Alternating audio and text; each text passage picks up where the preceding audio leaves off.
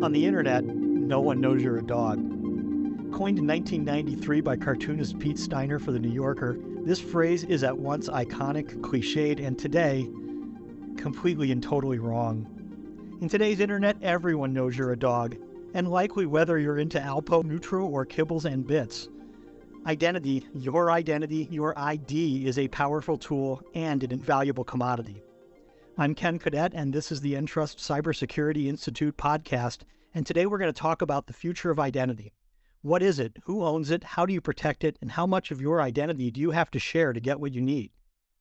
My Entrust Cybersecurity Institute colleagues today are Gord Wilson, who is an expert in enabling trusted digital access to government services, Greg Wetmore, our head of software development, and Mark Rucci, CISO at Entrust. So everybody, let's get started. Greg, let's talk about these two sides of identity, anonymity and identity. What's going on here? What happened here? Well, I really like the last part of your intro phrase there. Everyone knows you're a dog. It's a bit provocative. And I think you can think of it in two ways, like you just identified. Nowadays, we've kind of lost our anonymity on the internet. I mean, everything we do is tracked. Sometimes it feels like you just have to talk about a product and suddenly you're inundated with advertisements every time you pick up your phone or open your laptop. But the flip side of that really is, and the exciting part for Entrust, is that now we're capable of securely asserting our identity in a high assurance way, and we're able to perform important online transactions more and more than ever. So I think it's those two sides that are interesting to talk about today. Yeah, absolutely. It's like we need to be trusted on the internet. We need to identify ourselves on the internet, right? Yeah, you're exactly right. The transition, even over the last few years, as we all moved home from COVID, we're doing our business transactions online. We're working online. Our major financial transactions in our lives now are done online. This last couple of years has just absolutely accelerated the value of being able to assert your identity securely and the kinds of transactions you can perform online. Yeah, Gord, what's your take? I know there's a lot been gained and a lot been lost over the last few years, right? Well, of course, when we were at COVID, as Greg was saying, we had to renew our passports online. We got government services online, sometimes very important for people in terms of applying for assistance. So it took on a whole new dimension. And as a result of that, I think the expectation is now different, right? We don't want to go back to having to go to a physical channel. We want a choice. So in order to support that choice, we have to have a higher level of identity checking and verification of the person. And by the same token, I'd want to make sure that if I was going for a service, that was available to make sure that my transaction is really me doing it. So it's a two-way street there. Yeah, absolutely. And it's like there's a lot we have to tell people, and yet at the same time, there always seems to be this nervousness among people about about how much people know about them online, right? Mark, there's like privacy considerations as well and security considerations and all this too. Absolutely. I kind of chuckling because you're talking about the two sides. There's still a lot of people who think they're anonymous out there that they really aren't.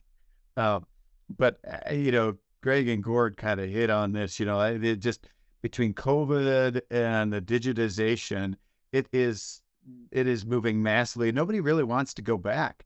But from a fraud, from protecting your identity, you really need to have appropriate controls around them. And one of them I was chuckling about, just thinking about even when on the rare occasions I get a physical check, it seems like forever ago that I would have to drive to the bank, scribble it out and hand it to me. I was trying to remember how long has it been since I've even done that. Yeah, exactly. And yet, we're giving a lot of trust to the institutions that, are able to identify us and know us and that sort of thing, which kind of brings us around to authentication and identity verification and things like that. And that discussion always seems to get us back to passwords. And our group, as Entrust Cybersecurity Institute, we did a survey just recently on the future of identity, and we're going to talk about that a little bit today. And it gave us a little bit of insight about identity online. But one thing we asked about was passwords and how we access things. I mean, passwords essentially are a way we identify ourselves, a username and password, when we want to do things in the digital world. And yet, we have obviously a conflicted relationship with them. Our survey found that 51% of people reset their passwords once a month because they can't remember, and 15% of them do it once a week. I'm probably somewhere in that category. Um, what do you think of all this? What's the, and it seems like we talk about ending the password every day, and yet passwords are still here. What's going on there? What are we seeing? What are we seeing in the password world? Mark, your thoughts? I think passwords still have a use. Obviously, we're all trying to work to a frictionless world out there at some point in the future. But of course, you also have to keep ahead of the bad actors. So passphrases, password vaults, supplementing it with multi-factor auth. It's still a very large part of our identity process. At some point in the future, and authorization. Again, it's a huge issue that there's going to be lots of legs behind it and continued development, but it's still here for the time being. I personally rely on, for mine, I passphrases wherever I can, because it's a lot easier to write, it's a lot easier to remember a 16 or 18 character password if you have a passphrase than it is to, write it on a yellow sticky, or to your point, having to get it reset every week because you've forgotten. That makes sense. You talked about that every year we hear about the death of passwords. You almost are a bit of a fool to say that you could forecast the death of password, right? We've probably been talking about that for 15 years, and yet they're still part of our daily lives. I think though what is important, and what we are seeing the real technology trend is, with mobile devices now, we suddenly have this capability to assert our identity or authenticate ourselves using our biometrics, using our cryptographic keys that are inside our digital wallets. And when you look at the most important transactions that are happening online nowadays, whether it's opening a bank account or executing a large financial transaction or consuming some kind of government service, almost none of them now rely only on a password. And many now are transitioning away entirely from passwords and going to, phishing resistant technologies, FIDO passkeys, or decentralized identity wallets, or high assurance certificate-based identities. And you certainly see that trend very strongly moving in those important high-value transactions that are happening online today. Absolutely. And I know our survey also found that consumers are beginning to trust more and more biometric forms of authentication. Like, we found 53% found fingerprint scans are the most secure authentication method. Others, nearly half, said facial recognition. One question I wanted to put out there is, are they right? Are those more secure? Cord, what do you think? I think it's a matter of degree, right? If I'm going to do a very simple password, which unfortunately most people have, 1234 or my kid's birth date, biometrics going to be clearly stronger than that, right? And it's a case of the whole process. So, when I register the biometric, I'm going to use a reference image associated with that. So, have I checked the reference image and its source? Is that a viable, properly done high level of authentication process in order to establish that as a comparison point? So there's a process in both sides. Ideally, we're moving towards a world where biometrics, because it's always handy, can be used, right? And it's done in a proper way with a more secure process to register the individual. Those two combined make it very secure. I think what Cord said there that I'd pull out is it's hard to just say yes or no. What's more secure? You really have to look at the whole system. And biometrics are clearly a pretty secure technology when they're implemented well. When you're unlocking your phone with your face, those are very secure interactions that have been very carefully designed to preserve your privacy and be secure. And when you're thinking about a larger system where you're using biometrics to unlock a digital identity in your wallet and you're using that to identify yourself for a government service, it really is the whole system that we need to think about. Is this more secure than a password? And you just have to look at how those services, online services, are rolling out today. They're generally not rolling out with passwords, or certainly not only passwords. It's these more secure identity technologies that are allowing us to, allowing service providers to offer these high-value transactions online. I'd agree 100% with what Greg said. The analogy I would make is in cryptography, the weak link was the key management system. Rarely did somebody, crack the cryptography when it was ripe during its age. So it's really the system, the entire system. And boy, I'll say this, I just came back from a international flight and walking through customs and it snaps a picture of me as all. That was it. And I didn't have to do anything else. And it was, it's really convenient. And it's hard for people to steal your face, your fingerprints, your blood work if you wanted to go down that route. Yeah, absolutely. Well, and it sort of leads us to some of the other things we were going to talk about, which is digital forms of ID, like actually replacing or supplementing or switching back and forth between a digital form of ID and a physical form of ID, like a passport. Our survey found that 7 in 10 consumers said, yeah, they would look at using a digital form of government ID if it was available. And yet at the same time, we're seeing in the news right now, in the UK, there was a bipartisan commission that's calling for government modernization. And the one thing that got called out in a lot of the news coverage of that is their mention of looking at digital IDs. So what's going on there? It seems like there's a higher degree of acceptance, and yet a higher degree of nervousness about that as well. What do you think, Gord? Well, I think if you look at that in context, right, what you're seeing is two specific things. You're seeing I think the debate is always there about the role of government in digital identity. And, there's a wide variety of opinions around the world.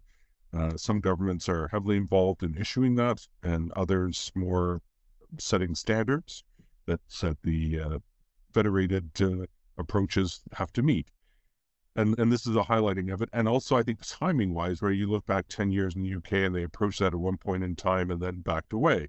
So it highlights a shifting societal set of needs and attitudes. Now, 10 years later, we're looking at this in a different way. They're looking at their compatriots across the channel in the EU who are going ahead with the digital wallet scheme. And many of them already have EID as a mandatory document in their national IDs. And so there's a need with COVID having changed attitudes about the importance of being able to transact securely and digitally. There's a recognition of this need to, let's take a look at the debate that was 10 years ago and let's look at where we are today. And I think that's what this article really highlights is, not this position. Obviously, the parties have changed their opinions, but they're provoking this debate in the country and saying, where do we want to be in that spectrum between government doing it all or setting standards? And they've tried. They've had experience with the UK Verify scheme that they've learned from. More recently, during COVID, they had the National Health Service set up a digital login process and verification so that people could have access to their health records. So they've had a learning experience and tried different schemes out of necessity, sometimes with COVID.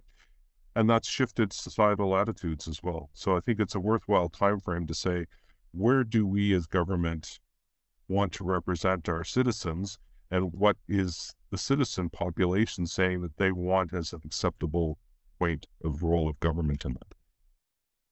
Yeah, and what's a reasonable balance across that? With people with that balance of wanting a digital process, a digital workflow in a sense, a digital process to engage with the government, and wanting the government to only have whatever it needs. Like, how does that work? What's the balance that governments and even businesses need to strike there? I think when we're talking about digital identity, a lot of the controversy comes from this sort of concept of the big brother, right? Watching, tracking, and having access to all of your personal information. And, a lot of the identity schemes of the past were very centralized and had a lot of, legitimate concerns about data privacy and about tracking and about, who's controlling your identity information. And there's been a lack of transparency, and that has, I think, generated some of this mistrust. What's happening with my data? Who's in control of my data? I think technology is offering some interesting answers now. We have some really interesting sort of cutting edge technology, decentralized identity that is very user centric, puts the user in control of their data, and I think part of the role of governments and security evangelists and technology companies are going to be to sort of evangelize some of these valuable and new capabilities that these newer digital identity systems have that address some of those concerns that people legitimately have with, centralized trust authorities.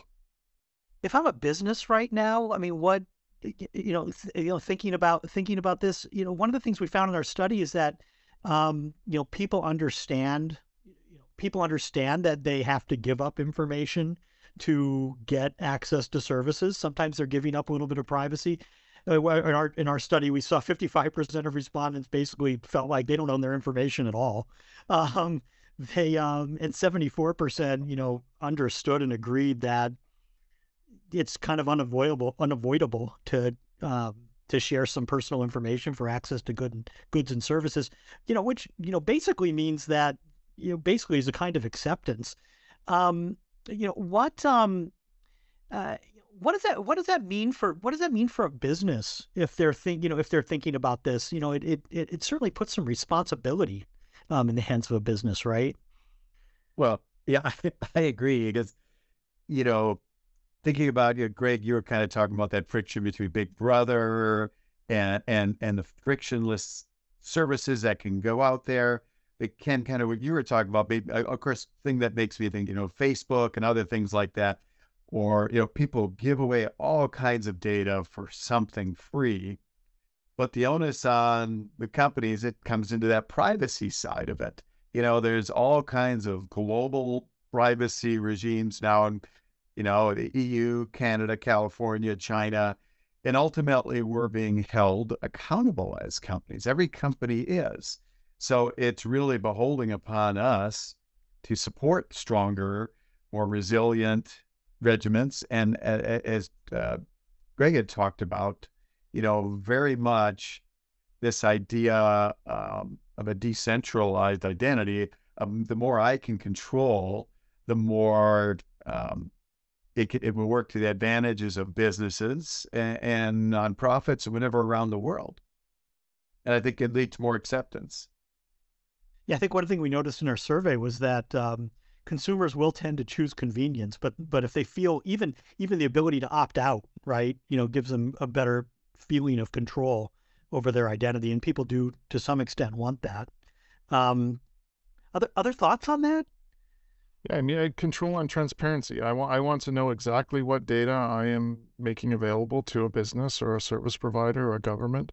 I want some control of that. And I want to give the very minimum amount of information required to consume a service. If I'm going into a bar, I don't necessarily want to give them my birthday and my address. I just want to tell them that I'm 19 years or older or 21 years or older, whatever the laws are in that. Well, I think they know. And so, thanks, Ken.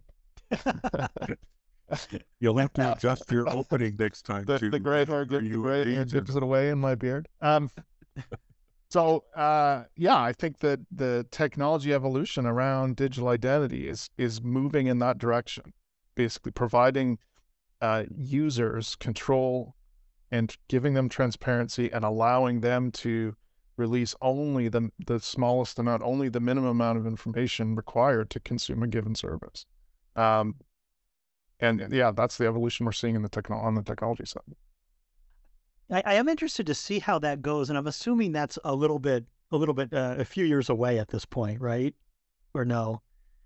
Well, it's starting to come if you look at the travel sector, right? And Mark had talked about coming back into the country as we are getting ready to go live, and how that's changing. So people recognize that there's a value to them if they have to provide the information a little bit earlier to get a significant facilitation advantage when they arrive, whether it be a fast lane or not having to go through the full detailed security lane processes, or on border arrival, you can walk through with your facial image, being your biometric and showing that you've submitted all the details they need and you walk through, right? So we're starting to see those in pilots. Still, it's going to take a while for the general public to see it, but U.S. has been very advanced in applying biometrics for several of their programs: simplified arrival, global entry, as well as the biometric exit program. So that's very broad now. You're talking about 90% of people leaving the U.S. going through a biometric exit. Yeah, if we're talking specifically about decentralized identity technology, it's definitely in the early stages. We're in sort of the standards development phase and the early implementation phases on projects, but we're seeing rapid progress. Gord talked about the European Digital Identity Wallet that's moving through the standardization process in the EU. That's a piece of decentralized identity technology. So we're early, but it's not far away either. We're seeing fairly rapid development on the technology side. So if I'm leading a large enterprise right now, what should I be thinking about, knowing these kinds of technologies are coming down the road that are going to put the user a little bit more in control, and some other considerations like that? Greg? Yeah, I think what's critical here is digital identity today is at the core of an organization's digital transformation strategy. We think about digital customer onboarding. You think about friction and authentication technologies, authorization technologies. It's those pieces that are really enabling organizations today to deliver more services to their customers, to their partners, to their citizens online. It's a core part of the strategy. And there's some really interesting, capable technology, highly secure technology available today that covers that whole spectrum of things I talked about. Gord's doing a ton of work on customer onboarding. What does that look like to you, Gord?